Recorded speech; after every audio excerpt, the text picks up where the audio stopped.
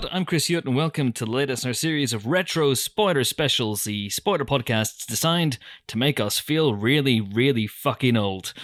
And the film making us feel really, really fucking old this time is Pitch Black. That's right, the first, and some would say best entry in the Chronicles of Riddick. And the film that brought David Twohy and Vin Diesel together and stranded them on some sort of weird desert planet with loads and loads of suns, and then unleashed a whole horde of alien beasties after them.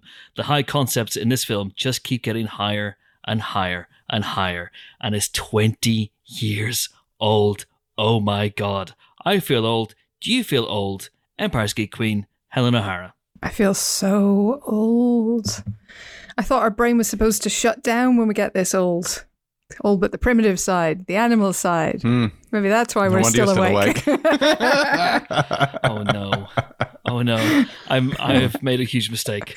I like this film. I really like this film, but I have entered the room with two massive pitch black nerds who in every conversation we've had about this on WhatsApp have been bombarding me with obscure quotes. And I expect to receive many obscure quotes from a man who puts the dick in Riddick. It's James Dyer. How are you? Thank you, Chris. I'm good. This, as I recall, was one of the first screenings I went to when I started at Empire in 2000. Wow. Wow. I hope the anecdotes get better. At the UIP screening room on Golden Square. It was very exciting. Really? Okay. Very exciting. That is no longer Yes. the UIP screening room. No, and UIP isn't really a thing anymore. That is where I saw the first film in lockdown. My first screening in lockdown was there. I went to see Beep, Beep, and a good time was had by all. Is it still a screening room? It's still a screening room, yeah. It's now an independent screening room. It's an editing company, I believe, use it as I a did screening not know room. that. They can hire it out to people. So yes, it's in Golden Square, folks. If you want to go and see a little bit of Empire history, that's where I first saw Anchorman. Oh, I'd love to do an Anchorman supporter special. But anyway, Pitch Black. Pitch Black, yes, let's stay focused on the task in hand and talk about this movie, which is 20 years old. Dear sweet Jesus, how has that happened? But first, before us three giggling idiots get into the movie, let's hear from the man who made it all happen, the movie's writer and director, David Twohy. I caught up with him, I think, on Squadcast a couple of weeks ago, and we had a good time, a decent time, digging through the wreckage of the past. Do please enjoy. Delighted to be joined on this very special Pitch Black retro spoiler special by the film's writer-director David Twohy. How are you, sir? I'm well, given everything Ish. that's happening in the world. Yeah, I'm well enough. Excellent, excellent. And, I imagine you've been doing quite a lot of interviews about Pitch Black over the last few weeks. Are you in a reflective mood?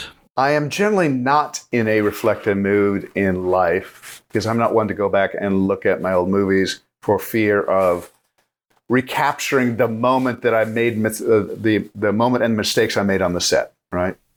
So Yeah. if I am flipping channels at night and I come across one of the older movies and I watch for 5 or 10 minutes, it tends to be sort of a painful experience because my eyes go right to the problems, right to the things that I never fucking fixed. And I don't find that an enjoyable experience. Now, time does dull the pain, so much so that when I had to sit down and watch Pitch Black again after quite a while from front to end because we were recoloring and retiming this new 4K master, that I was forced to watch from beginning to end.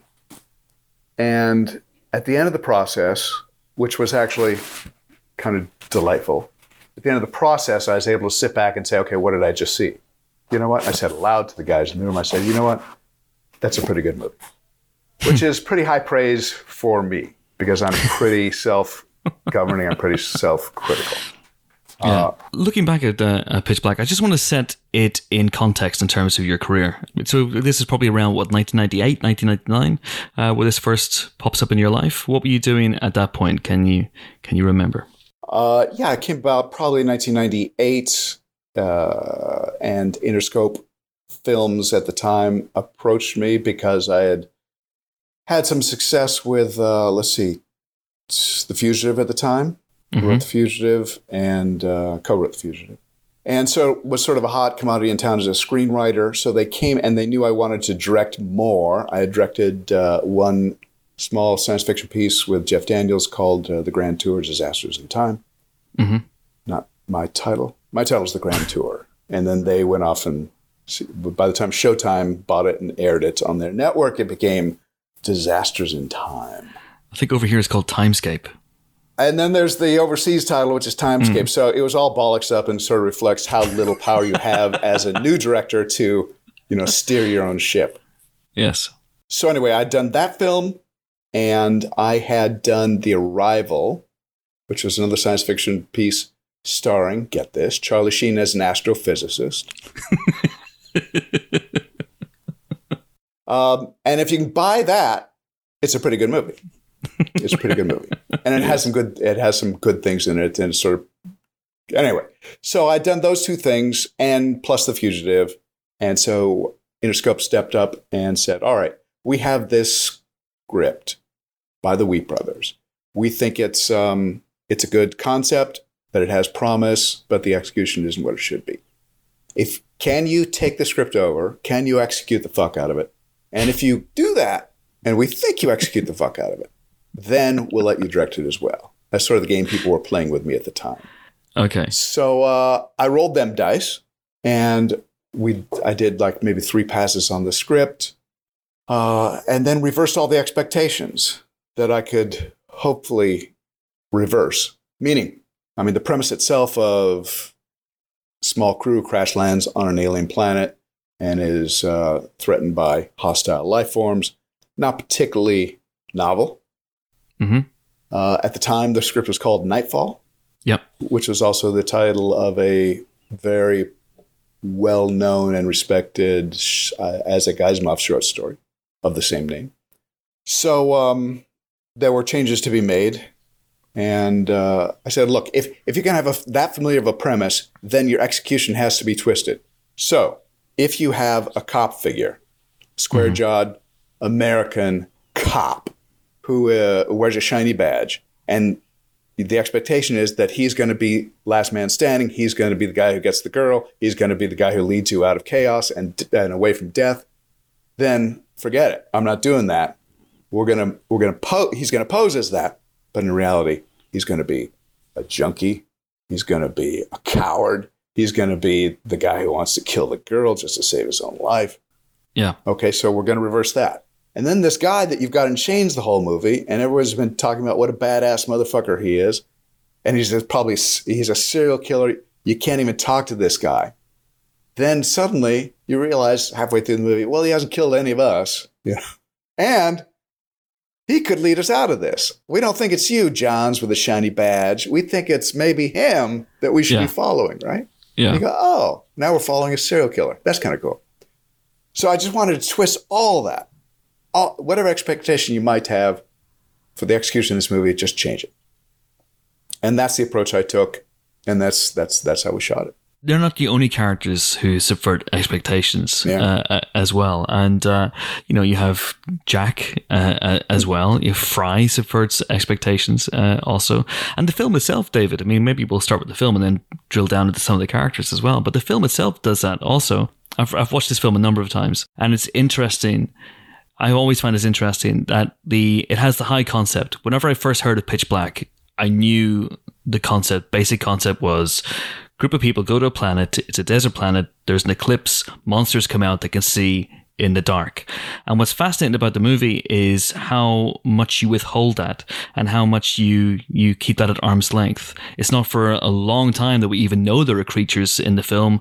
And it's not for a long time we know that they can see in the dark and that there's an eclipse. Can you talk about that sort of slow burn approach? Yeah, I like slow burns in movies. I also did the same thing with a movie called A Perfect Getaway. Yes. Real slow burn. And again, a film where nobody is what they seem to be. That's right. Even more so. Yeah. One of my favorites, Perfect Getaway. If I had to sit down and watch any of my movies, it'd probably be Perfect Getaway. Just to see, all right, is he cheating here? Is the filmmaker cheating here? Or is he playing it straight up? Is he playing the ruse straight up? Anyway, I like slow burns. I do introduce them in Pitch Black and elsewhere. We mentioned Perfect Getaway. But the problem is that you get into the editing room and you start showing it to like the executives, and they get antsy. They don't like slow burns. They want you to announce what your film is so the audience isn't confused, that they aren't twiddling their thumbs, blah, blah, blah. And so there's always a back and forth about how slow that burn should be, how slow or how fast that burn should be. Yeah. But, look, I also like, there are times when you want to do the fast burn. That's how The Fugitive starts out. It starts out with a, pretty big bang. And you're often running probably within, 10, 12 minutes. You're on the run, boom, for the rest of the movie. But here, I just want to take some time and develop. Look, we have the crash sequence in pitch black to shore things up. And we have the mystery of Riddick's VO, voiceover, in the beginning to let you know that this character is not just going to be, it may be something special over the course of the movie. And that hopefully keeps the audience engaged, keeps them hooked, keeps them, their expectations where they should be. What was true of A Perfect Getaway is true of Pitch Black as well. It's like there was pressure on me to just get to it. Get to nightfall, buddy, right? I said, well, you can do that, but you're going to sacrifice, you're going to be digging into the character moments early on, which need to pay off in a good, big, gratifying way in the second half of the movie. So if you cut too deep in the first half of the movie, your payoffs aren't going to be as powerful in the second half of the movie. Yeah. So that's what I kept stressing. And so it is always a power struggle, always a give and take in the editing room when you want to emphasize character. And there were some people who saw it and said, look, this is like an axe in the face movie. This is genre movie. This is, you've got critters killing people. It's like, just get to the critters killing the people. I said, no, I think it can be better than that. I think we can do better. Give me a chance to do better. And don't make me cut the guts out of this thing. You have those conversations. Yeah, I can imagine. But it's interesting when you go back to Alien or Aliens, which, are the, in many ways, the ultimate slow burn movies. I mean, I don't think an alien appears on screen in Aliens until an hour in. And an Alien is about 30, 40 minutes, I'd say, before the chestburster scene. Easily 30, 40 minutes. So it's fascinating because I think in Pitch Black, you almost make people forget that it's going to be a critter movie. Yeah, and because you focus on Riddick and you focus on Johns and you focus on Fry. In the shooting script, there was a preface page that talked about this very thing, about how even though the script talks about these creatures, which we called predators in the script, the preface note for me said something to the effect of, don't pay attention to the creatures. They're just something that pressurize the characters from outside. So we're interested in what's inside the pressure cooker. We're not interested in the pressure cooker itself. Because that pressure will reveal the true nature of these characters. Yes. So Carolyn Fry, played by Radha Mitchell, she's the one who is posing as the captain, but in fact, she's not the captain. And guess what? She tried to kill them all while they were in their cryosleep lockers. So that's going to be revealed under the pressure. Johns' cowardice is going to be revealed under the pressure of the predators. The Jack gender switch is revealed. And then Riddick, as the serial killer who has still some shred of humanity in him, that's revealed in the pressure cooker that the predators create for us. So I made a note of that fact. I said they aren't going to be seen nearly as much as you may want. They're going to be things of the shadows. It's really the pressure that they bring to bear on the characters that matters most. And I carried through on that to some degree. But then again, when you're doing a creature movie, there's always the temptation. And once they build those 3D creatures and they start and Peter Chang at Double Negative, he starts showing all the cool things that they can do, how they can fly, how they can swoop, then you go. So you give in to that temptation to show them perhaps a little bit more than you had intended. Indeed, but that leads. I mean, it's a movie with a very, very dark sense of humor as well, David. I have to say, and some of the kills or the reveals of the kills, I can just imagine you chuckling to yourself in the edit suite. There's the way poor Shaza gets ripped in half, screaming all the way.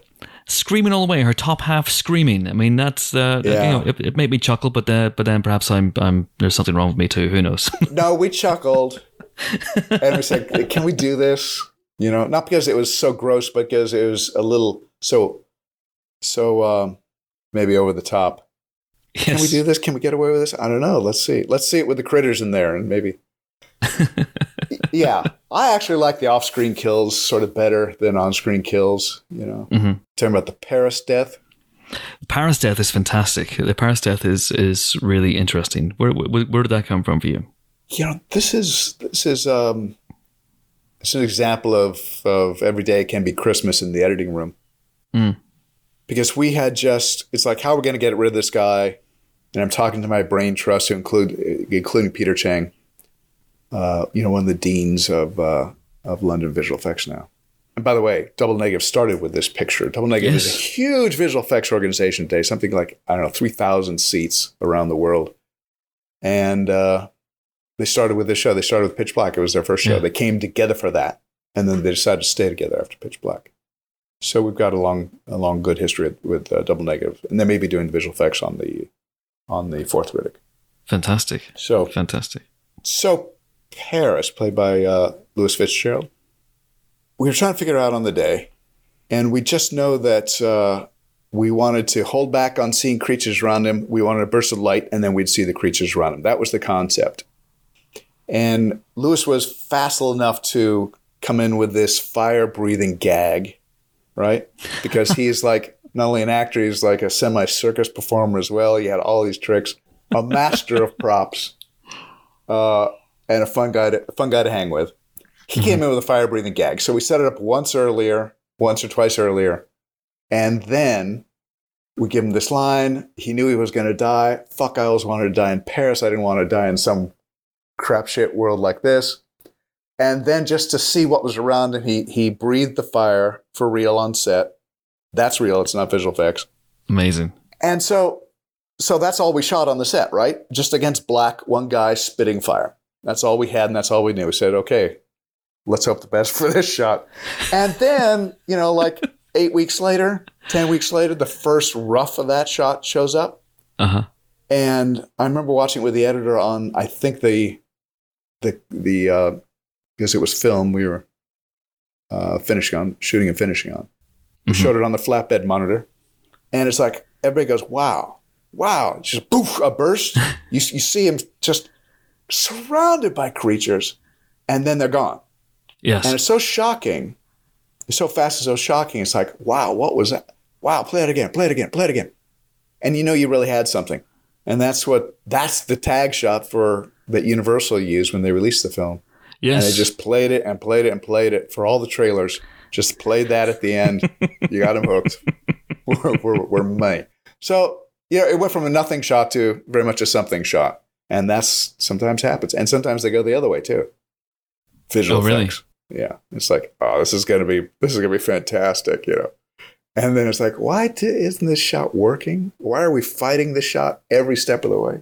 But it's interesting that you say that it was every day was Christmas in the editing suite, and in a weird way, you found Riddick in the editing suite, didn't you? You knew that this was a potent character. You knew that Finn was knocking it out of the park, but the impression I get is that he assumed a greater importance in post.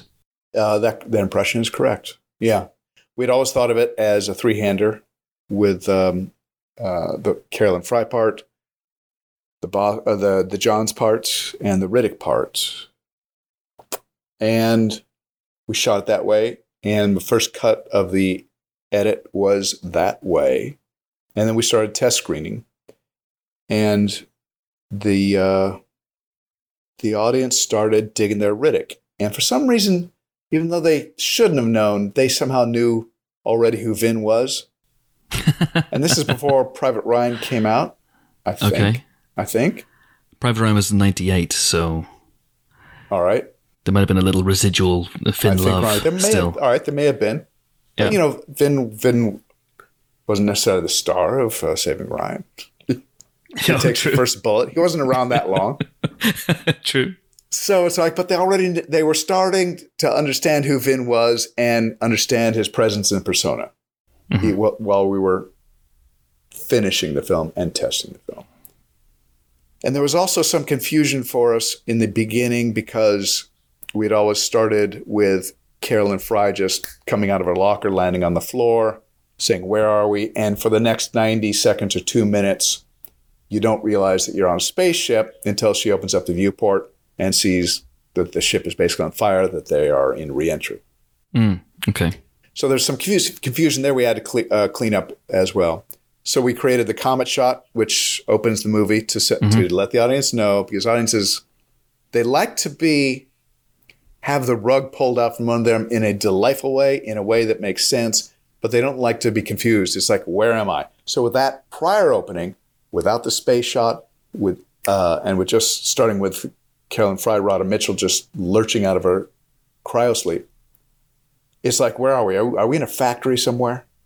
And when you hear that in the focus group, you're, fuck, okay, I got to go back and do something about that. Because no, we aren't in a factory. We're in a spaceship. So start with a space shot, and then that gave us a little time to lay in a voiceover and pick up Riddick. And so that voiceover where he talks about sort of a classic line now about how, they say most of your brain shuts down in cryosleep. Everything but the animal side, the primitive side. No wonder I'm still awake. Right? Well, that tells you a lot about Riddick right there, right? Yeah. It's actually one of my favorite lines. So that's so we front loaded Riddick that way, and it gave us a little clarity, and it said, stand by for this character. He won't talk for quite a while, but stand by for this character, right? He is important. So we started emphasizing the Riddick character a little bit more. Now, in part because the badass motherfucker who's in chains and mouth bit, and he's in like some kind of hood in the beginning, has mystery to him. So it's like you're already, just as written, you want to engage with this character more than you're allowed to do. So there's the eye goes there. But then Vin looking like he looks, sounding like he sounds, it's like he adds a layer to all that, a good layer to all that. So between the character as conceived in the script and between Vin's execution of the character, it's like people love them, they're Riddick. And so we started to, we listened to the focus groups. As much as I hate focus groups and testing films, you can learn from them. You can learn from that process. And that's a case of learning from it and adjusting accordingly. And as a result, a franchise was launched. So that's not bad for a focus group. That's okay. Yeah, that's right. That's right. There's probably one hand in the focus group said, I really like that Riddick character. Or they actually go through in the focus groups and they say, okay, which character do you like most? Show of hands. And there's 20 people. And, when it came to Riddick, they all go up. So that tells you what you should be doing. It's a question of, will you listen? And do you have the footage to do anything about it? Well, that's the thing. I mean, that's what I wanted to ask you. I mean, because you can get Finn in, obviously, to loop lines and do a voiceover at the beginning. But did you go back and reshoot anything? Were you softening some of Riddick's edges towards the end? Or was it all as scripted? No, we reshot nothing. Just didn't have the money. And actually, the studio that had financed us was not Universal, but it was Polygram. And Polygram at the time had collapsed while we were filming. So we were down in Australia thinking, does anybody know we're down here? Is the money going to keep coming?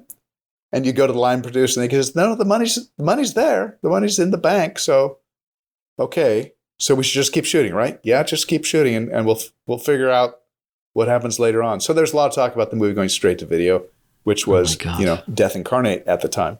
Yeah. But then Universal stepped in and they had a deal with Polygram to cherry pick like 2 movies. And one was a Hugh Grant rom-com. And the other one that they plucked out of the Polygram library was Pitch Black. Because the marketeers saw it and they go, you know what? We can do something with this. We can do something with this. And so they released it. And they released it, and they saved us from, a non-franchise future. Indeed. But it's interesting that you say that everything was as scripted, and the approach to and treatment of Riddick in the film is fascinating, because all the way through the film, Riddick tells us this himself. I am a bad guy. I have killed people. I am an escaped convict. I will fuck you up if I'm given the chance. I will leave. He says, I will leave you here. I'll strand you on this planet. I have no trouble with that. And John's is absolutely almost every utterance John's makes is, this guy is dangerous. Keep an eye on him. Right. And yet, as you point out, Riddick doesn't actually kill anyone in the film. He doesn't even kill Johns, which I think is fascinating. Can you talk about that approach? I don't recall the exact conversations, if only because it was 20 years ago, but I can speculate that there were conversations about, wait a second, shouldn't this guy kill somebody? If he is what he says he is, shouldn't he just doing something really heinous to somebody? John. I said, I know, I sort of like the irony of not, this is a speculative conversation I'm having. Of course. Based on, if not this film, many films, and just being in the industry, just knowing the industry like I do. I'm sure there was pressure on me to have him conduct some sort of heinous kill. And I'm guessing I would have said, I think it's just a little more elegant if Riddick beats him in a fight, Johns, and then, feeds him to the wolves, right? Lets the wolves finish off the job. It's like, I've done here. I've won. You're a coward. You're cut. Go off and die somewhere. But you're right. He doesn't kill anybody in the movie, right? He obviously kills some of the creatures, the predators, or the bioraptors, as I discovered they were called when I went on the internet earlier on. I have never called them bioraptors, nor does the script, so I don't know where that came from. Like, where does that come from? Like, who decides that these things are called bioraptors? Yeah. Someone has at some point along the way, and it stuck. But let's not call them that. Yeah, but the script they're just called predators with a small p. Okay. Just a generic thing, and we'll figure out what they look like later on. But there are examples all the way through the script of Riddick being sinister. There's the moment, I think it's a really weird moment, where Johns and Fry are having the conversation outside the skeleton of the giant creature, and Riddick's inside the creature, and he snips off a little lock of Fry's hair. So you get little hints of what a creep this guy can be if he was left unfettered. Now, did you like that moment personally where he snips her hair? I've always found it unsettling, deeply unsettling. Yeah. And I think that's crucial, especially at this point when we, as an audience, our sympathies are still with Johns. Yeah, I think it was Vin's idea to cut the hair. And at the day, I remember having a conversation with the producers, on-set producers, about, like, is this over the top? Is this too much? And then I'll go for cutting the hair, but when he smells the hair, you get into back and forths like that. But, we threw it in. It is unsettling. The audiences kind of dug it, seemingly. So we stuck with it. In that case, Vin's instinct was right. You also have, there's a shot that makes me laugh every single time, David, which is just after the poor schmo has turned up, banged in the door of the ship and immediately been killed. And then he falls out of frame and you reveal Riddick basically just having the time of his life under a parasol on top of the ship.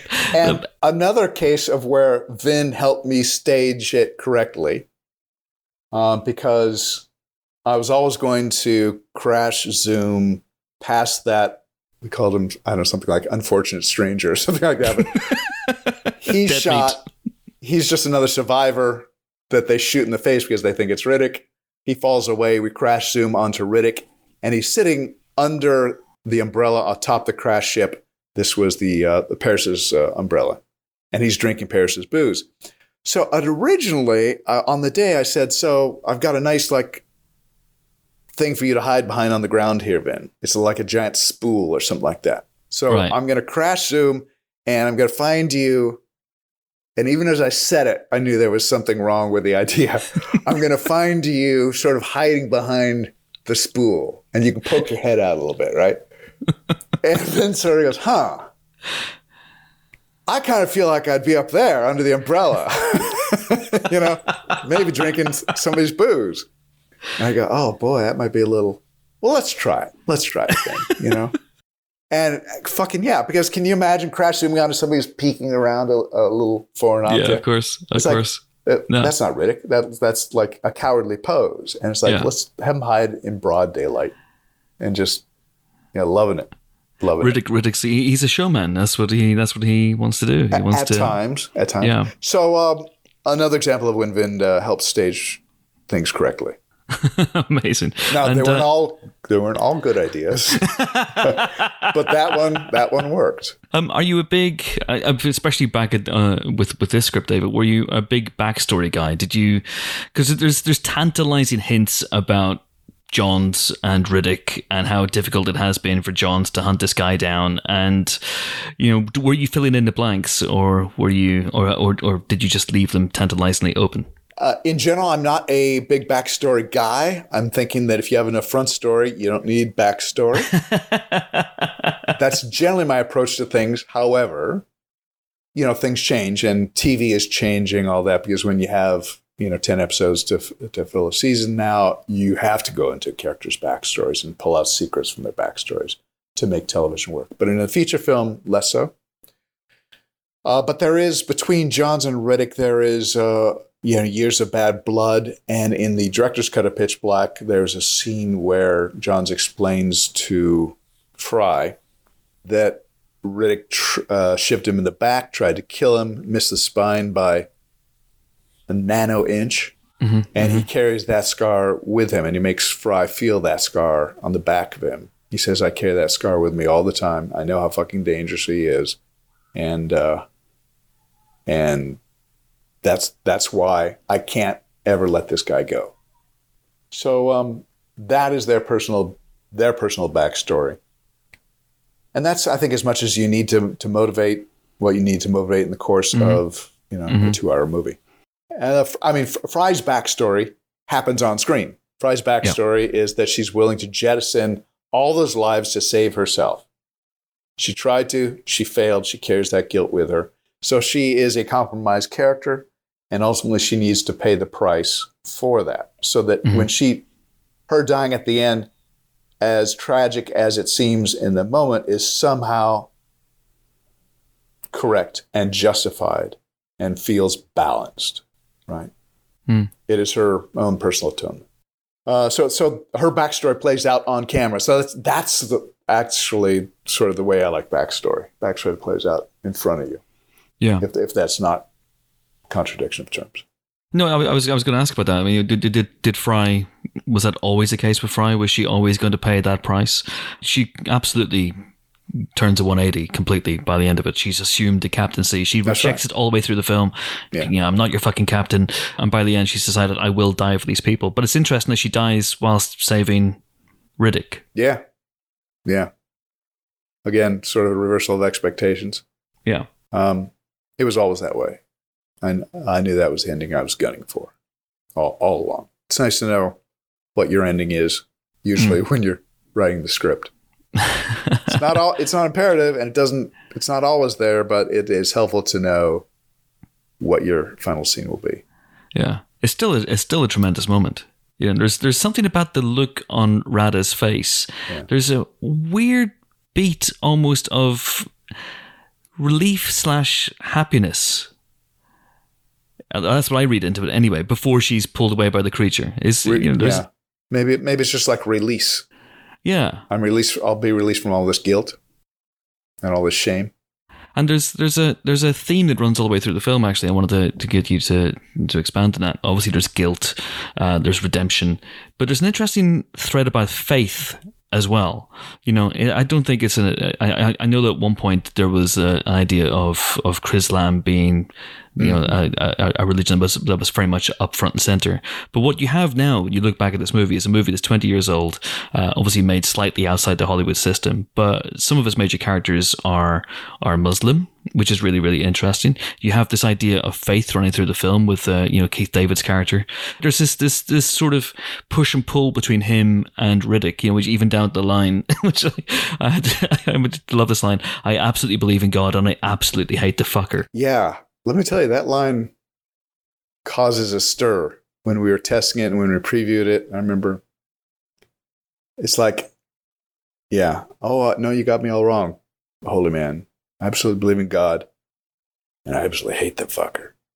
It's like, ooh, you could feel the stir in the audience. It's like, oh, you can't talk like that. Ooh. I thought this was a fun movie. Now, fuck, what are you doing now? Now we have a theological debate. Yes, a theological debate broke out in the middle of our genre creature movie.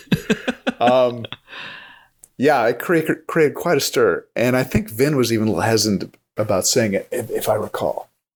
But I finally got him to deliver it and deliver it right. And it's a moment. It's just one of those moments. Yeah. Was that a big thing for you? A big touchstone, though, this idea of warring faiths and, you know, and having characters who were positive role models who were Muslims? More the latter. I'm not a big faith-based guy, but I do like to understand religion and why people are drawn to it, and sometimes drawn to its excesses. Yeah, originally in the original script, they were Chrislams, which was followed the thinking that maybe those two great religions of the world had come together and joined forces, stopped warring and joined forces. Mm-hmm. Somehow that got set aside, and we stuck with Muslims on pilgrimage they were on a Hajj, not to the New Mecca on earth, but New Mecca somewhere else, because really all those faithful out there, if you live, 10 solar systems away, can't be expected to get back to Mecca. So they found some new space rock, put it inside the sarcophagus, the cloth sarcophagus on some other world. And so it's also why when they crash land on the planet, the four Muslims go out into the desert and they pray. And they each face a different way because they don't know where they are. They don't know where Mecca is relative to their position in space. So they all take a different direction to cover the bases. At the time, and the three kids that we were working with, Keith David is not a Muslim, but the three kids we were working with were, maybe still are.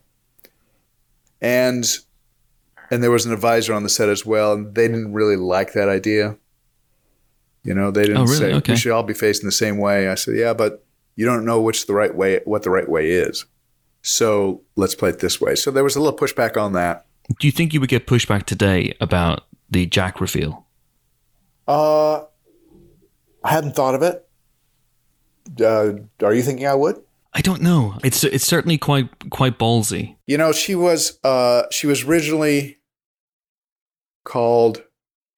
She was originally a girl called Audrey, and she didn't have much to do in the movie. She was just sort of a tag-along character that, we were protecting. If I have that right, yeah, she's really Audrey. And then I said, she doesn't have much to do. She doesn't have much to say. It's like, she's a runaway. She's a stowaway, runaway.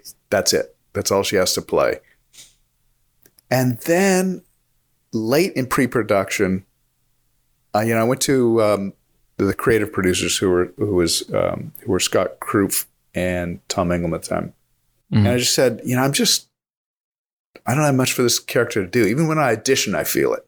I'm auditioning these gals and I just I'm not sure I have enough for them to play.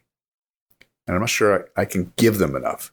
So we brainstormed for a while and came up with the idea, well, what if we, pull sort of a Shakespearean twist, and she is a girl masquerading as a guy. And she's doing that because knowing that she's traveled alone, knowing that she's going to run some rough people along the way, that's probably better to pose as a boy and sort of inoculate yourself against some kind of abuse out there, as opposed to a girl who might be more vulnerable on such a trip. And then we said, all right, now of all the people that we've cast, who, if we're going that way, at least she has something better to play. And then there's another reveal down the line, right? All is good. Another secret to expose, good. But then do any of the actresses that we have auditions, can they pull it off? I mean, can they physically pull it off, right? And what would they have to do? And we found this one gal, Rihanna, who had just like a mane of hair. It went all the way down to the small of her back. And we said, well, she's the most suited for it, and she's a good actress. And, physically, when we look at her face, we can sort of see gender neutrality there. So she would be the one, but who wants to be the one to talk to her about cutting her hair? Oh, shit, yeah. So we got the word out. We'll let the casting director take care of that. And she said, sure, I'll cut my hair. So it was like she went from a glorious head of hair just down to, Riddick nubs. Yeah, and we're so glad we did it. We're so glad we did it. So you got to listen to those feelings as a filmmaker about something's not right here. Same way that's like when I was staging that shot with Vin, who was going to be hiding behind the giant spool as opposed to on top of the ship under the umbrella. Something's not right here. Something's not right here. So you listen to the voices around you. And when you know something is right, then you need to shut those voices out too. You said there, it's always good to have extra, reveals to keep, disclosing secrets along the way. And, from a storytelling point of view, I've mentioned the slow burn of the movie, but there's some really, really interesting ways. The way you parcel information is interesting. That we don't get the revelation about Riddick's eyes until easily half an hour into the movie.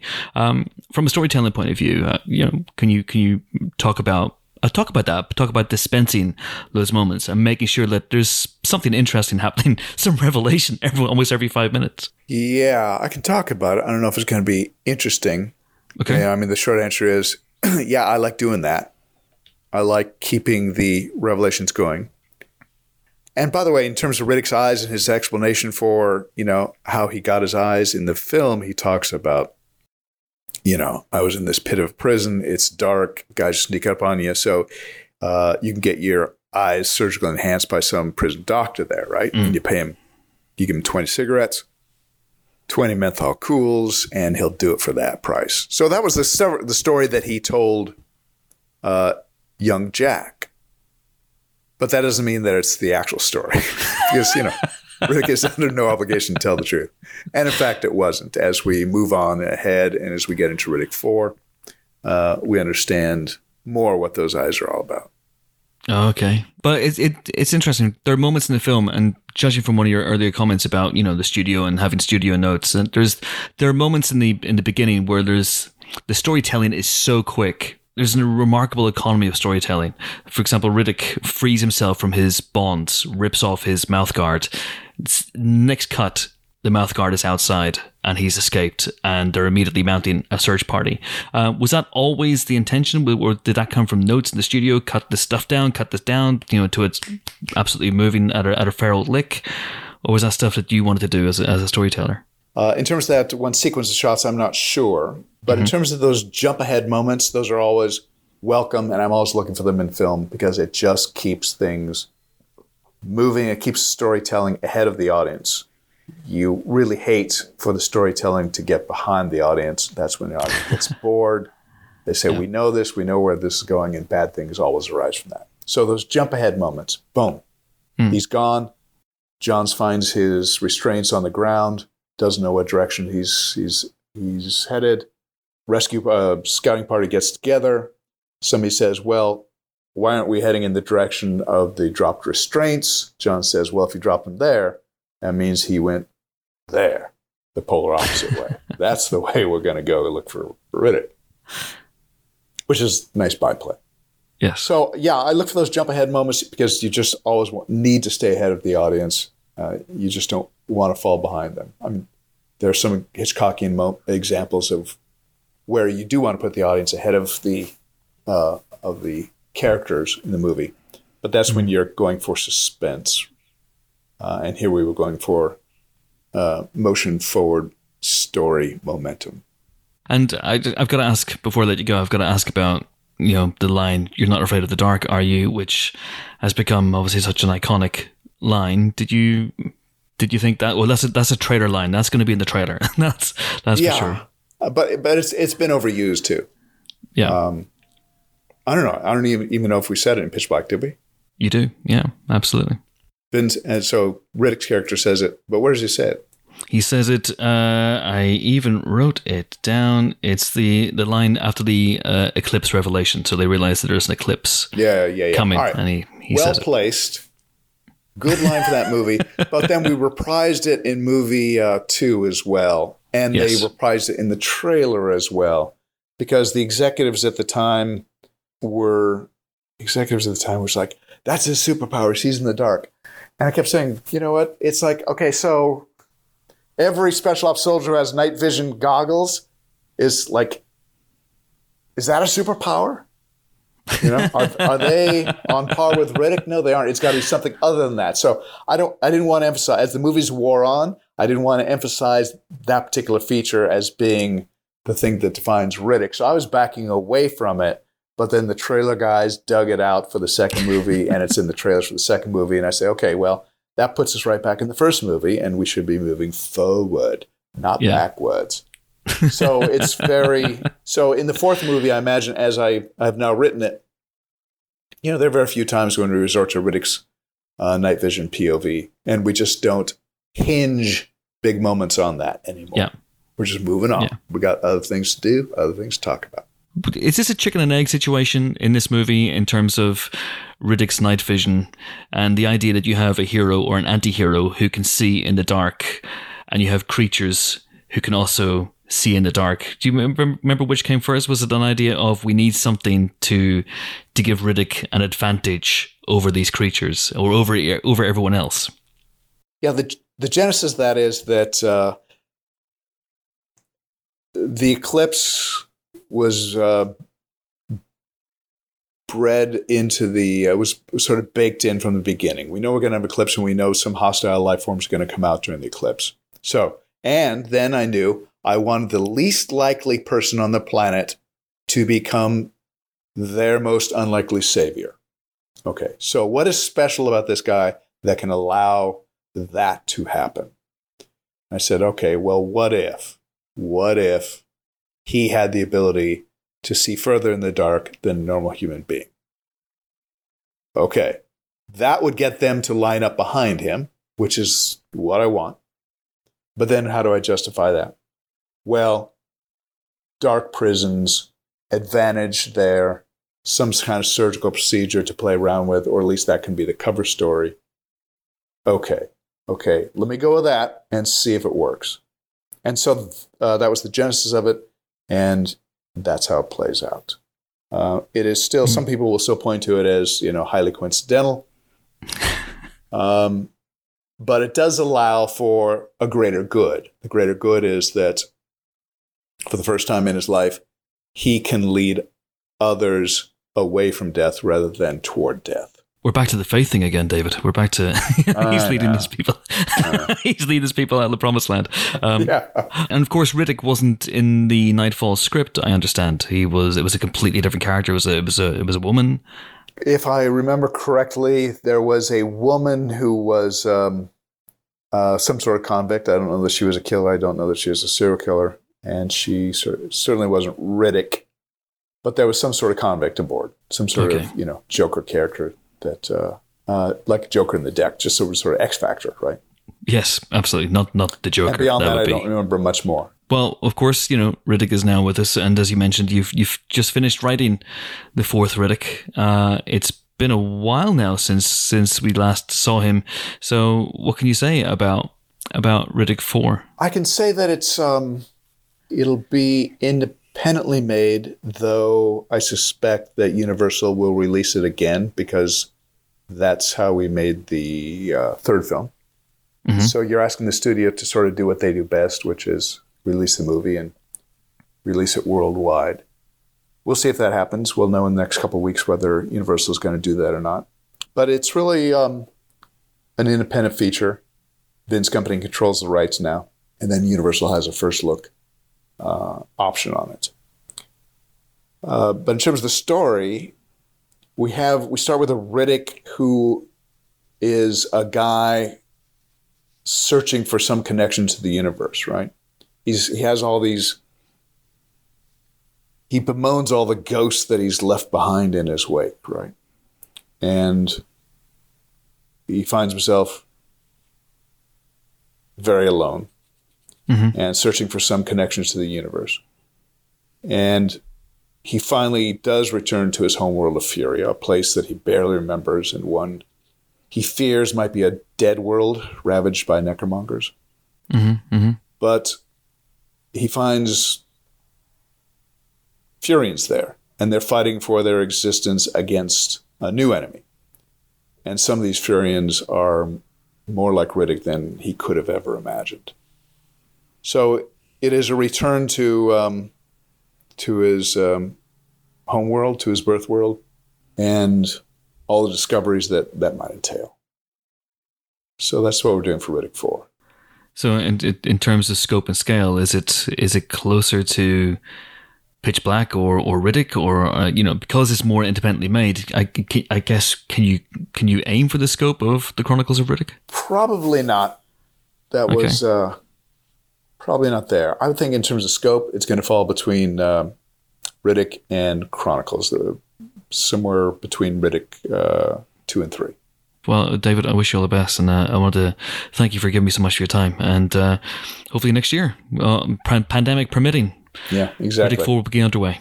Exactly. Thank you so much, Chris. Indeed, it's been a pleasure. Thank you so much indeed, sir. Bye. All right, so that was David Twohy, All right, so that was David Twohy, who was on sparkling form. I'm sure you'll agree, and his film is also on sparkling form, guys. I haven't read the script, so I'm just segueing. It's extemporizing. This is brilliant. Word association. This is still a cracking movie. The two of you love this movie unreservedly, right? There's nothing bad to say about Pitch Black whatsoever. If there is, get it out of the way now. I mean, I don't think I do. The only thing that kind of blows my mind is this has a Metacritic rating of 40. No. It is not, no, it's 49. It's 49, so it's not as bad, but it's pretty low. And a lot of it's boring, B-movie, derivative. There's a lot of meh and actual full-on hate from critics for this film, which astonishes me because I remember only hearing good things from way back when it was released. Yeah. So certainly everyone at Empire really liked it. I think partly it was because it was a star-making turn for Vin Diesel. It was who is this guy? Because he is the centerpiece of this film and he's magnificent in it. I remember when he did Fast and Furious not too long after this, and I interviewed him for that, and I was very much starstruck because it's Riddick from Pitch Black. I was very excited by the whole thing. Yeah, I mean, it's great. It's a really simple premise, so simple and so effective, in fact, that David Twohy did it twice for Riddick as well. Exactly the same concept, but with water instead of sunlight. But yeah, I mean, it's great. It's effective. It's really taut. I love everything. I love the idea, the very simple concept that it's aliens that only come out at night. There's a whole 30 days a night thing going on here. And then you get an extended night sequence due to this eclipse. But you have an anti-hero who can see in the dark, which is the genius stroke. Coincidence. Yes. Thank God he was on board. The setup doesn't bear much close examination, if we're perfectly honest. Why would these creatures evolve on a planet that is in orbit around two suns? It doesn't make any sense logically. However, within the sort of the premise that they set up, it's fucking great. And I love the fact that they basically pull a switcheroo halfway through the film, because all we're told in the first bit is that Riddick is the ultimate bad guy. He will kill you as soon as look at you. Shit's about to get real if he gets loose. This is the big bad that we're worried about. And then it turns out he's your best chance to save the day. And also, the guy you thought was the good guy is actually a shitheel. And it's so well done. Just that crossing over of who you think your hero is sort of halfway through the film, I think is brilliantly done. Add to that this kind of heroine who's really conflicted and guilt-driven and just completely on edge throughout. And I think it just works super, super well. And you knew the heroine was going to be a really good actor as well because she went to RADA. Sorry. I should have seen that coming on my radar. my radar. Anyway, so I didn't ask. I didn't. You're absolutely right, Helen, about the life cycle of these creatures. I didn't ask David Twohy about that because I sensed that he wasn't really one for a lot of backstory in terms of how these things came to be on the planet. Yeah. I'm going to go with they are not indigenous to this planet, that they landed there somehow or were brought there somehow, like the bioweapons, like the aliens are bioweapons, because otherwise... It was an alien ship, it was not from there. Yeah, something like that. So presumably, because otherwise we see this big sort of elephant graveyard type thing, right? But if they appear every 20 odd years, then how would any life form in the planet have a chance to evolve and grow beyond 20 years? So maybe like let's be really charitable here, okay? Maybe this is a star system that did have a gas giant planet and a sun and this world, which was kind of, let's say, an Earth-like world to begin with. And then the gas giant collapsed on itself or whatever. I don't know. Space physicists can fill me in on that. And now it has two suns. And then these things, for some reason, already maybe lived underground but couldn't come out that often. So other life was able to evolve, and now it's all about them. Maybe. Did we talk about the creatures' life cycles at all? Presumably you didn't get into that kind of detail, because apparently the little glowy slug things at the end are the same creature. That's their first form. Like they have 3 phases. They start in a larval phase where they're bioluminescent, so ironically they're being scared of their own selves at the end, and then they become those adolescent ones which hunt in packs, and then they become the big ones. It's Patrick Totopoulos was the guy who designed the thing, and I think he's talked about it before. Isn't this a little bit Dune in that case, where the larvae of the sandworms are basically the only other life form on the planet Arrakis? Anyway, we may be slightly getting off track here, but there is precedent for something like that, isn't there? Interesting enough, in the Twohy said in his script he called them predators, but with a small p, so as to avoid being sued, I presume, because you can't use the big P. He called them predators in the script, but over time, Pitch Black fans have called them bioraptors. Which Twohy kind of dismissed. That wasn't his name. He didn't come up with it. But it's that they're a really interesting creature, because it's hard to do creatures. And Patrick Totopoulos is a really, really talented designer and production designer and an illustrator. And but it's hard to do creatures in this world and not make them look like the alien. And there's a little alien-ness to them. You think? Well, they've got big hammerhead type things, and they've got wings, and they've got 2 legs and like tentacly double bifurcated tails, which is quite fun. I think they look quite striking. I also like the way they see as well, and I like that the box art for this and the poster art is kind of the alien vision of Riddick, which is kind of cool too. Yeah, that's clever.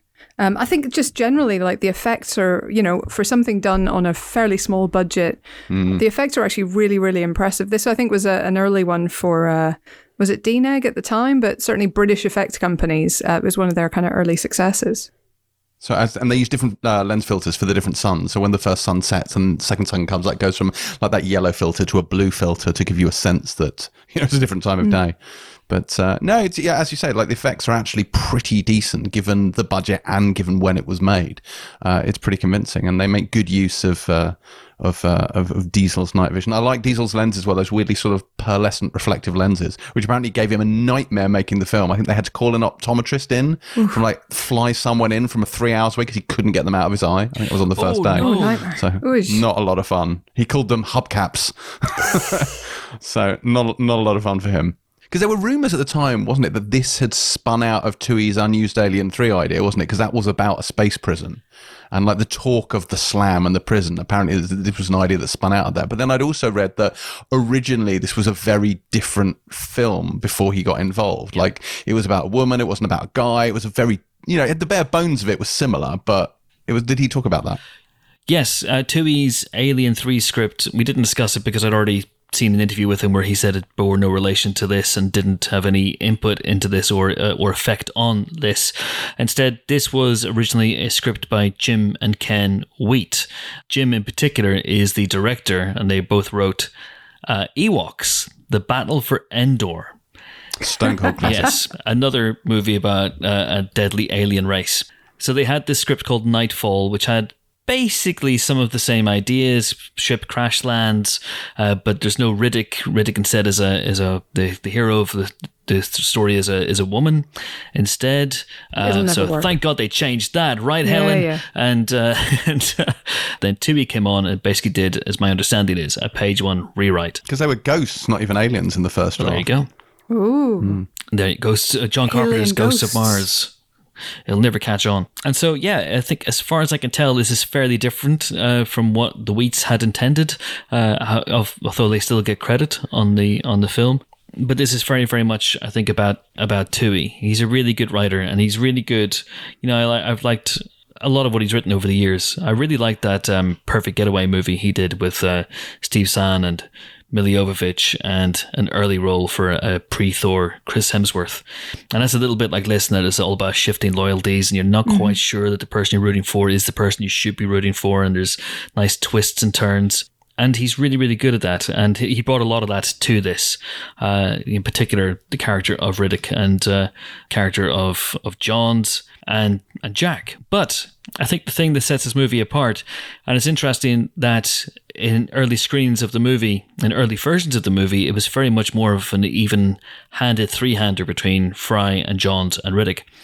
And audiences responded so overwhelmingly viscerally to Riddick that they went back in and recalibrated the movie and shifted the balance towards him, which I think, that led to Fast 5. So that's a good decision.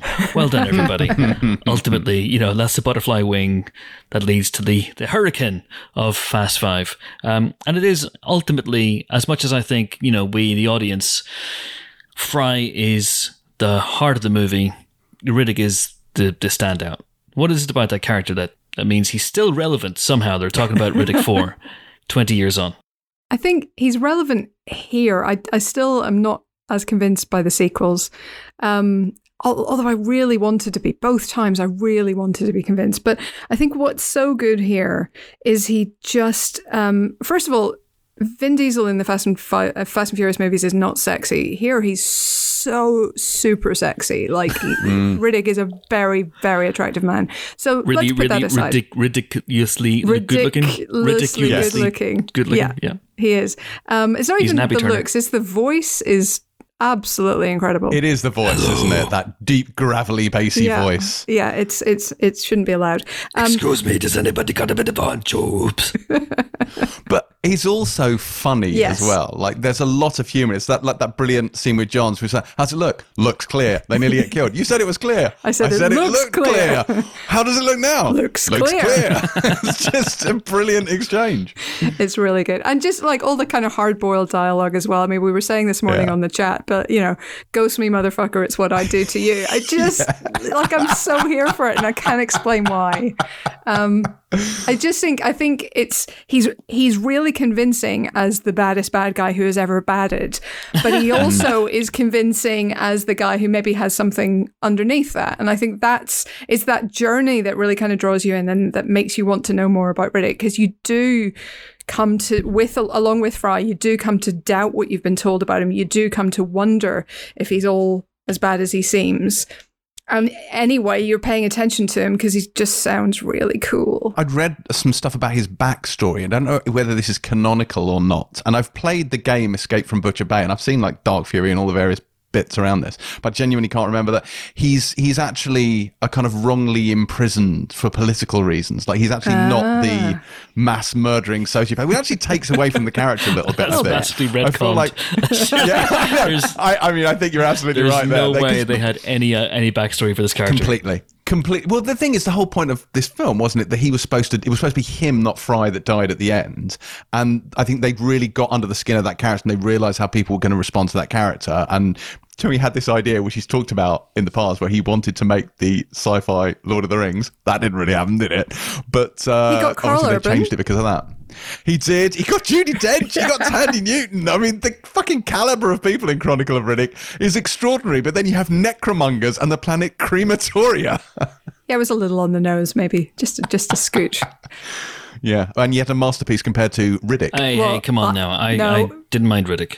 I did not mind Riddick at all. I really did. But let's not get back into that. The gender politics of that are wildly problematic, but also it's just the same idea rehashed. Like, it's a reheat of but it was fun. It wasn't as good as Pitch Black, but it was fun. 3 stars, says Empire Magazine's Chris Hewitt. Not as good as Chronicles of Riddick, which could have been a master. Oh my God. At least Chronicles of Riddick was trying something, you know. I mean, say what you like for it, and I can say a lot about it, but like it was trying something. Yeah. Furians. And like, again, that retconning comes in because you get the sort of throwaway line here about, you know, basically being born and tossed straight in the garbage. And then it turns out that, oh no, it's because he is the chosen one. He is destined to save us all. And maybe not so much. Or maybe. Do you buy in this movie that Riddick, do you actually believe that Riddick is creepy serial killer, space Hannibal Lecter man? There are those moments early on when he's being uber creepy around Fry and he cuts her hair off. Yeah. It reminds me of that horrible bit in Riddick where he's picking on Katie Sackhoff in the shower. Katie Sackhoff having a shower. Yep. Yeah.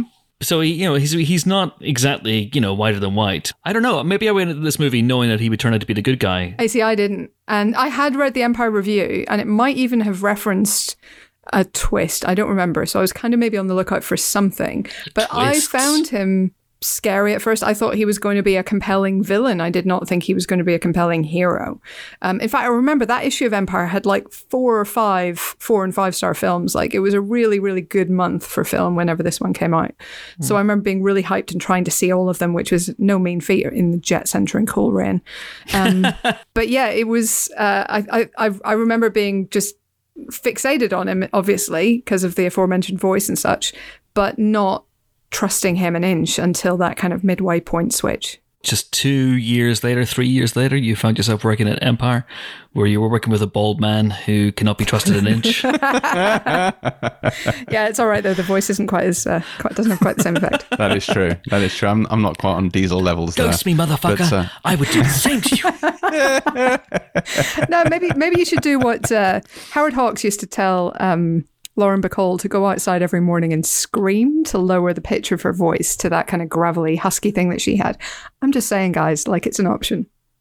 I could try that. I've been doing it pretty much every day in pandemic lockdown anyway. We talk about Vin Diesel being the breakout star of this film, but we all know that isn't true. And actually the breakout star is quite clearly Farscape's Claudia Black as Shazza, who is the centerpiece of this entire endeavor. I think we can all agree. I mean, can we though? Because she does just die for no reason suddenly quite early on. She was good until that point. I really like her until that point. Yeah, you got it. Oh, Shazza's death. Shazza. Very, very sad. She's ripped in twain by those flying space beasties, and her top half is still screaming as it's carted off into the sunset. You don't get enough Shazzas in space, do you? You don't, do you? Yeah. I love that this thing was shot in Australia, and there's just filled with loads of Australian supporting actors, many of whom are keeping their accents, and it's just never explained. Maybe it makes sense that they would be future miners, and future prospectors. Yeah. She's interesting because Claudia Black in all of her roles puts on a very almost Englishy type accent. She does it in Farscape, she does it in Stargate, she's done it in all the various video games that she's voiced over, like Uncharted. Whereas in this, she's full on Australian, and I am very curious as to whether that is or indeed was her actual accent, and that she's adopted this more, neutral tones for her for her professional work. But yeah, and interesting, of course, Radha Mitchell is Australian, but here is putting on an American accent. Actors are incredible; they can pretend to be something that they're not. Pretend to be anything, yeah. Except, let's be honest, for Vin Diesel, who is doing the same voice in every single movie. Has he ever done a different voice? Maybe even Lumet's Find Me Guilty? Groot. Baby Groot, yes. I am Groot. Yeah, Find Me Guilty, he definitely dialed up the New York boroughs, right? Yeah, I'm not saying he can't play a character, but has he ever done like a proper, hey, a potato kind of voice? Maybe, like Sean Connery, he just doesn't need to. I'm just putting it out there. When you have Vin Diesel's voice, you use Vin Diesel's voice. This is true. Do you think he drinks diesel? Is that how he gets that voice? I mean, wasn't that his bouncer name? Isn't it? Because his name was Mark Sinclair, wasn't it? But his door name was Diesel when he was a bouncer, and so he said, "I know. Your name's not down. You're not coming in." All right, he's really from Yorkshire, is he? All right, yeah, Vin Diesel. Love a bit of it. All right, Tractor Diesel. What's attracted to Diesel? You're attracted to Diesel. Anyway, but I don't know what I'm saying anymore. Yeah, but I do love a bit of Riddick. But as we mentioned earlier on, this movie is also about Fry, and it's also about Johns, and it's also about character reversals and pulling the rug out from you at all turns. And Johns certainly is that. Although revisited in film, I found that it kind of tipped its hand about his psychosis maybe earlier than I remembered. In that I think very early on you're like, oh, there's something, he's too sweaty. There's something about this guy. I'm just not sure I can hitch my wagons to him. but Fry, who, let's be honest, tries to kill everyone in the first 2 minutes of the movie, is a really interesting character, I think, as well, to kind of get behind. Yeah, because, there is no mystery. We know exactly what she's done, and we can see the absolutely just skin-crawling guilt every time anyone tries to say anything nice to her or praise her in any way. She's just like, oh God, don't be nice to me. I don't deserve it. And I think that just is really interesting as a character. I mean, Colin Farrell's entire career has been playing guilt-stricken characters. You can make a living that way, and a good one. And I think it's maybe an underexplored area of film in a weird way. We have characters driven by father complexes and characters driven by vengeance. And I feel like maybe this is the Irish Catholic in me coming out, but I feel like characters driven by guilt is a really interesting and relatively underexplored area. So I think she's really, really good in this as a result. So you're saying she's saying to everybody, hey, find me guilty. Is that what she's saying to everybody? Yeah. I think that's what she's... Vin Diesel movie. That's great. It's a Vin Diesel movie. Yep. Jimbo, where do you stand on Fry? Help me save it for myself. I like Fry as a character. I think I think that it adds. I think without that element of jettisoning the passenger compartment, I think she'd have felt maybe a little bit flimsy. I think that gives her a little bit more depth and makes her more interesting than she otherwise would have been. But yeah, it's interesting. It was an interesting choice. I mean, obviously, as we talked about already, it was originally Riddick who died at the end. I thought killing her was an interesting choice. That's interesting. Twohy did not say that. Did he not? Twohy said it was always meant to be her. Oh, okay. Well, maybe that's not true. Maybe it's just one of those things that is in my brain and actually shouldn't be. But I had read that he was originally, in one of the drafts of the script, he died at the end. But either way, it's interesting to choose to have her live to go back to get Jack and to get the Imam, and then to die at the last sprint, going back to save Riddick. I think it's a nice moment and an interesting choice. And it's interesting from her character arc point of view, because she initially just tries to save herself and the ship and her co-pilot, who's the only other guy awake, and instead ends up not just saving, Iman and Jack are fine, they're in the ship, they're okay. She goes back for, in theory, the worst person on the ship. So I think it's that's a big character arc in terms of just her sense of responsibility. Yeah, and there's a redemption thing there. Yeah. Like when she says she'd die for them, and exactly. He's like, interesting. Yeah, I love that. That sort of those aspects of Hannibal Lecter in space, as I said, where he's playing psychological games with her and John's all the way through, and you always get the sense that he's the smartest guy in the room or the planet, because they're outdoors quite a lot. But another thing that intrigued me was the way she dies. And I asked Twohy if there was ever a graph where she didn't die. He said there wasn't. He said that was always a plan with her, that she had committed, some sort of massive sin and needed to pay the price for it, essentially. But I asked him about her expression on her face when Fry is, speared by the creature and then whisked away. For a second, I almost read a kind of split second of relief in her face. Yeah. Am I wrong in that? He didn't seem to think there was, but I think there is. I can't say I saw any myself. She just looked rather surprised. Interesting. I think it would. I mean, it would certainly fit thematically with the guilt and the search for redemption. But yes, finally, what I've always wanted to be speared from behind by a giant alien beastie.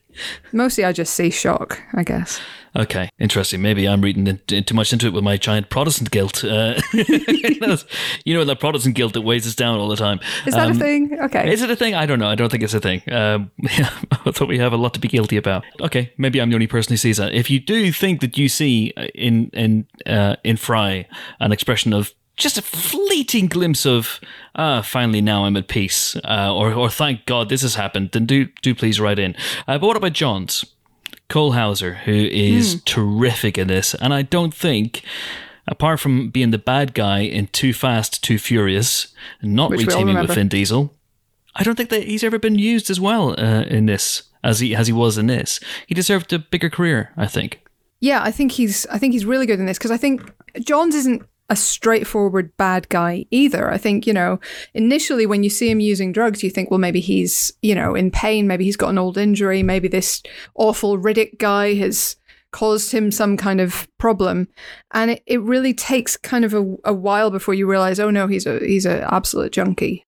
No, actually, that's literally the case. If you in the director's cut, there's an additional scene where he explains to her that Riddick literally did try to stab him in the sweet spot in the spine, missed, and he's in chronic pain, and that's why he takes the morphine. So actually, it is Riddick inflicted. Damn you, Riddick! But, yeah, he's a bad one. Watch out for that Riddick. He'll turn on you. But yeah, so that gives, in that case, that gives even more context to the kind of personal animosity that he has towards Riddick and his tendency to big up what a scary bad guy this is.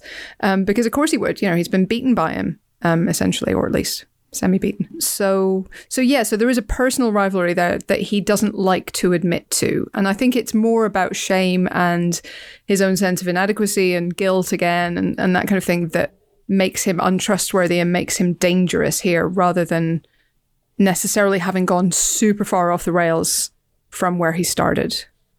Does that make sense? Yes, it does. It really does. Yeah, I think he's really good in this. I think he sketches John's deterioration really, really well. And you also get the sense that, he's obviously someone who has bested Riddick, because otherwise Riddick wouldn't be in chains at the beginning of the movie. And so you do that sort of back and forth between them, where they're both convinced that they can take the other down, lends every scene they have just this lovely frisson of tension, and it's building. The whole film is building towards their final fight, and when it comes, it really does deliver. I love their final fight and the way he goes out also. Yeah, I don't think he gets the best death in the movie. I think that goes to the wine expert, actually. Oh, yes. With the sort of blast of fire. But no, it's a really good one. And I love that, again, like you say, the sort of scenes between them, the recurring bits of dialogue. I want you to remember this moment, how it could have gone and didn't, this kind of stuff. The personal grooming implement as well. Yeah, it's not a shiv. I said no shivs. I love that when he's shaving his head with that sort of thing and like motor grease. It's quite the moment. It is quite the moment. The film's got a really dark sense of humor. Well, we're talking about deaths. The fact that Riddick watches Johns basically get his head bitten off and the aliens are tossing it around like it's a football. And, you have the moment with Paris with the wine. That's really fun in a dark, mordant kind of way. Obviously, Shaz's top half screaming. The reveal that Ali has been basically stripped of all his skin by falling into the foreground in a really nice jump scare. That's a very, very dark joke as well. Also, I like that kind of crash zoom moment where they've just killed the survivor from the crash. He's like, I thought it was him. I thought it was Riddick. And then you see Paris there, and then it zooms out, and Riddick is sitting in Paris's chair drinking his wine under the parasol. Yeah. It's almost like it's like a comedy moment. It's really nice. Yay, somebody's just been killed, but it's fun for James. It's fun. Yeah, that's the thing. It has a really nice sense of humor of the film. Dark sense of humor, obviously, and we don't condone killing people just because you think they look like Vin Diesel. Which he doesn't even look like Vin Diesel. He's got hair for one thing. But one of the things I talked to Twohy about, which was interesting, is the fact that one of the film's main characters is the great Keith David. And he plays the Imam. And there's this lovely thread runs through the film where many of the characters in this movie are Muslim, which is really interesting. And it does actually place a fair amount of screen time in painting that and depicting that and depicting their beliefs as well. Kills most of them, but I thought that was quite refreshing for a film made in, it's only 20 years ago, but still, it's very, very hard. I can't think of many films of the 90s and early noughties that have Muslim characters at all. Robin Hood, Prince of Thieves, not a great portrayal. I'm not suggesting it's authentic in any way, and any more than it is in its portrayal of British geography. But that's the only one I can think of with a similarly sort of positive Muslim figure off the top of my head. Yeah. And yeah, I think Keith David is great in this. I mean, you said Fry is the heart of the movie, but arguably he is. I mean, or certainly he's, I don't know, another essential organ around the same area. I don't know, but he's he's really a positive force. He's trying to keep his flock, these young kids, calm. He's trying to, help out as much as he can. Like, he seems like a good person. And he brings in this element of sort of faith being tested, and, Riddick's whole conversation with him about, sort of, where's your God now? Kind of a conversation, I think it works because he is a good person. It works because he has been so steadfast up to that point. I absolutely believe in God, says Riddick, and I absolutely hate the fucker. Which is weirdly enough a line I can't imagine Vin Diesel going within a mile of now.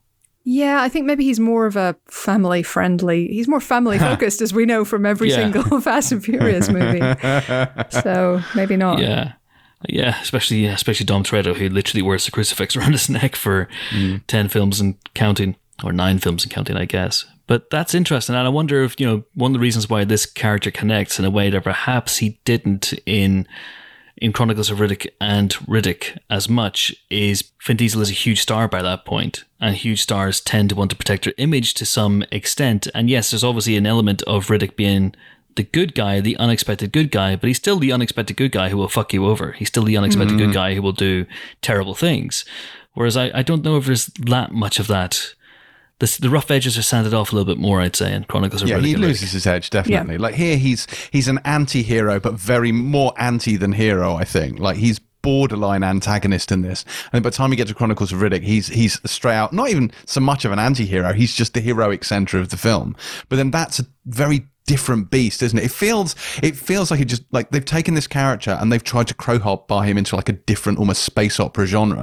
Like to put him at the center of this vast, utterly gonzo mythology with Furions and Necromongers and Carl Urban with loads of mascara, and it's just it doesn't at all work. Like they should have stuck with keeping it simple, keeping him who he is in this first film. I think trying to give him some messianic destiny was doomed to failure from the get-go. Yeah, I think that's the problem so often with, I mean, look, I'm going to be a broken record here for a second, but it's the problem so often with bad guys, people who are effective bad guys. And it's a bit more complicated than that here, but sometimes it only works if you do it once. It's the same with, and he is not a bad guy, but it's the same with Han Solo. We don't need his backstory, and arguably it suffers from knowing his backstory. It's the same with every single great movie villain who's been given a prequel. It does not help. It almost never helps. And here it doesn't help. It doesn't add anything to, embroider something that works because it's simple, because it's elegant, and because it's well done in the first place. All you're doing is adding curlicues that are just, slowing down the wind resistance or something. I don't know. I've lost my metaphor.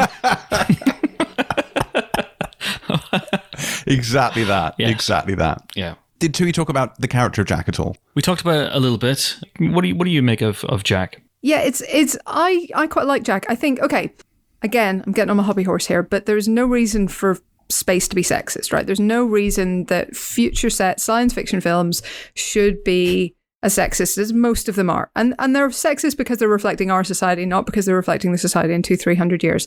And this film, I think, tries to push back on that a little bit, in that you have women in kind of quote unquote tough professions like being a pilot, being a miner, being a prospector, whatever else, which is good. But it still makes sense in the universe of Riddick, and especially in the universe of Riddick that we see going forward, that a young girl traveling on her own would pretend to be a boy to avoid unwanted attention, unwanted harassment, and anything else. So within the confines of it being a bad idea to make space sexist, her decision, I think, makes sense. I don't think this is a trans character. I think this is a girl who is just dressed as a boy. People definitely may disagree with me on that. I don't know, but well, you get that in Chronicles of Riddick, don't you? Like she's quite clearly, she's Alexa Davalos. So I think that within the confines of what we're told, it makes sense. I just kind of wish that science fiction was a bit more progressive, because it should be. Because it's the future. And I'm not saying that's utopian future. I just think it's the natural future. Like, for example, and this is another thing of mine, like if you were sending a crew to Mars and you were sending them for a really long period, it would actually make more sense to send women who have lower calorie needs, because you could save a fucking fortune on loading up your ship. I'm not kidding. If it's If it's 1,500 calories a day instead of 2,000, you've just, cut your food allowance by a quarter. There you go. There you go. That's a free one, NASA. You're welcome. And take the extra 500 calories and just give me the Mars bars. Just give them straight to me. Blow it all on hats. That's right. Yes. let's fight for women's independence. Let's take all this money we've saved and spend it on hats and dresses. Yes, we won. We've won. It just made me laugh when you said this is my. I've said this before because I think we all have our little things that we repeat from time to time. And just as you were saying that, it made me think about Helen O'Hara's greatest hits. And then, like those adverts on TV where on the bottom, there's a list Space of... floozies. Space floozies. Space fuck floozies. the patriarchy. Joker sucks. Joker sucks. And her new hit single, Dad Complexes Are, get in the bin. We do not need to live long enough to see the villain become the hero. I'm telling you, man, this is a hit album. It's going to sell 1 million copies. What about mine are? What are my hits? What are my hits? Evil Dead 2. Just that. Just Evil Dead 2. Just talking about football. Oh my God. Don't even get me started on football. Oh, Lordy. So good. Just a couple of last things before we wrap this up. One of the things that struck me, I've said this before about, this is one of the reasons why I love Alien and Predator, is because of the slow build. And going into this film for the first time, it must have surprised me. And revisiting it, it struck me how Twohy takes his time with all kinds of revelations. I wrote this down. It's like the creatures don't appear, I think, until 33 minutes in. So you have all that stuff where they're on the planet and they're trying to piece together, and there's a mystery of what the model is, the eclipse model, and there were people here before, they were miners or colonizers of some kind, and what happened to them, and we all have our ideas, and then gradually it lays it out. And it's not, I think, until the eclipse doesn't come in for 55 minutes. Yeah. So the film called Pitch Black with its hero who can see in the dark and his iconic line, "You're not afraid of the dark, are you?" isn't said until around halfway through, 55 minutes through the film. It's really interesting how it does that. But Diesel doesn't actually, other than the voiceover, he doesn't speak for the first half hour of the film. He doesn't have any dialogue at all, apart from that lovely little... the voiceover's so good, though. I love the voiceover. It's like, to New Mecca, and it's like, but what route? What route? It's great. Yeah, so good. Yes, we can both recite it. All right. Yes, you can. Yes, you can. I love the idea of that as well, the way you get that sense when he talks about New Mecca and you get the sense that humanity is kind of spread out among the stars. And yet then it's like, I was supposed to die in Paris, and it kind of goes back. And the fact that they're getting like a bottle of Jack Daniels is what they're filling the little thing up with larvae. But yeah, I know it gives a hint at what the world would be. I really like, speaking of space and the world and whatnot, I really love the space sequences in this. I thought the crash was a really, really great sequence. And I think that's the score for this film. Who's the composer for this film? I don't know off the top of my head.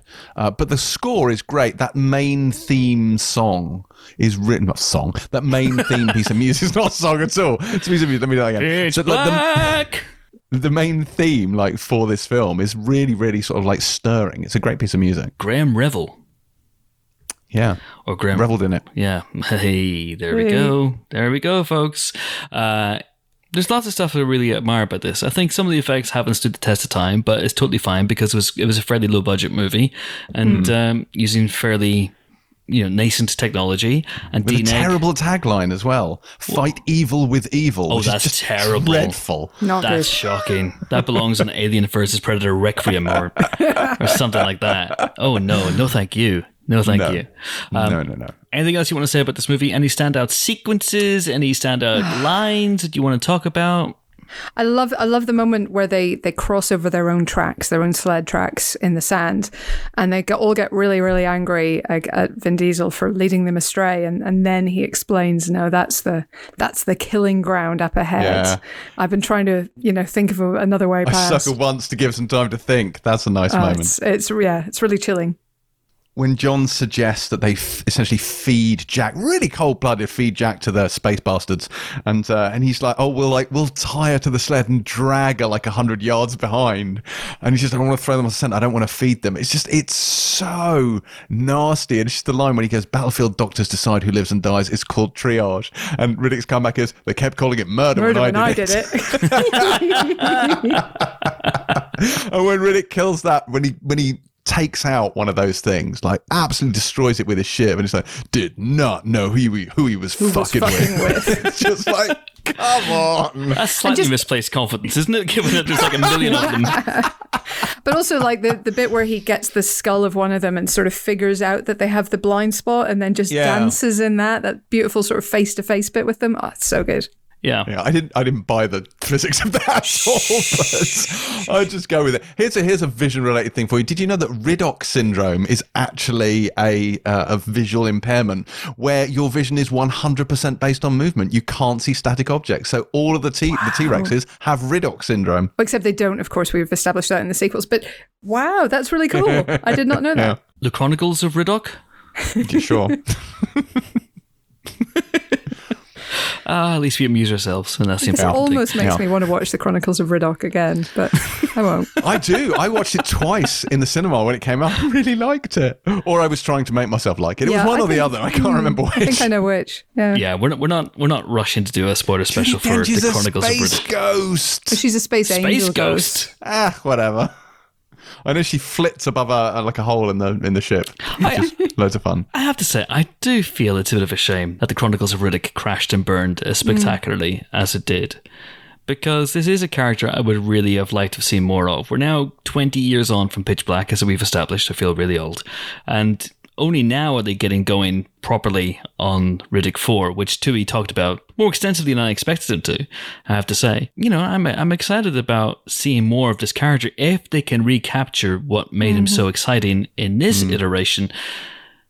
But the fact that Chronicles of Riddick also was something, it was bold and it was original. It just was also nonsensical and rubbish. And that was a big problem. And, they got fucked by the studio. There's no question about that on Chronicles of Riddick. They got fucked by the studio in a way that they totally did not on here, because they were on the other side of the world with no stars and a minuscule budget, and no one cared.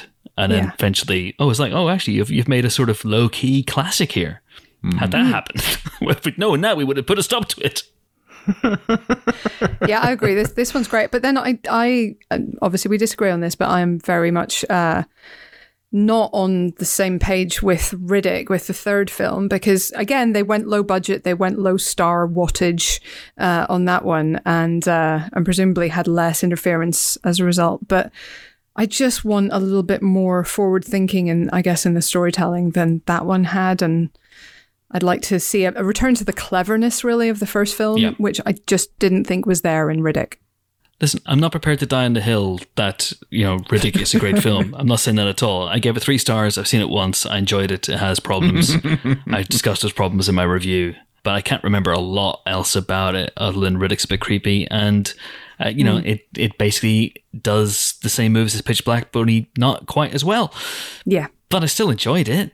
And I'd still like to see more of him. And we're 20 years on from Pitch Black, and we've only seen this character 2 more times. And that seems to me to be a shame when we've seen Dom Toretto 435,000 times in the same time period. That's fair.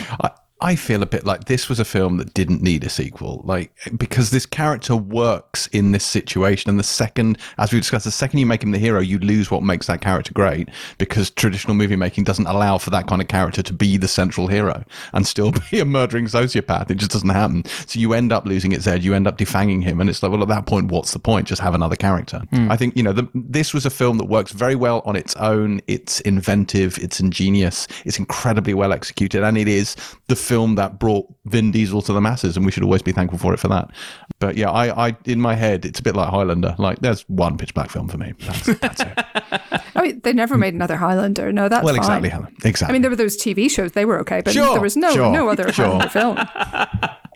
No, but they made loads of Highlander guys. No, I saw them. I don't think so. No, that's just one of those urban legends, like the fourth Indiana Jones film. I have a weird soft spot for Highlander 3, The Sorcerer, and I don't know why. No. The one with Mario Van Peebles as a wizard. Yes, I've seen that one as well. It's extraordinary. Maybe we should spoiler Highlander. Yeah, we really should. I mean, they've already done that, Helen, but we could certainly give it a go. Well, hey-ho, I hope that they get funding for Furia, which is what it's going to be called, and I hope it comes out the same year as Furiosa. Oh, God. Can you imagine? And Shazam! Fury of the Gods. And Nick Fury's final standalone movie, at last. Yes, and the reissue of David Ayer's Fury. Once those 5 movies all come out, then finally we can die in France. Right, that is it for our Pitch Black spoiler special. I hope you guys enjoyed it. And again, I have to say thank you so much for subscribing to the spoiler specials. It really does mean a lot to us.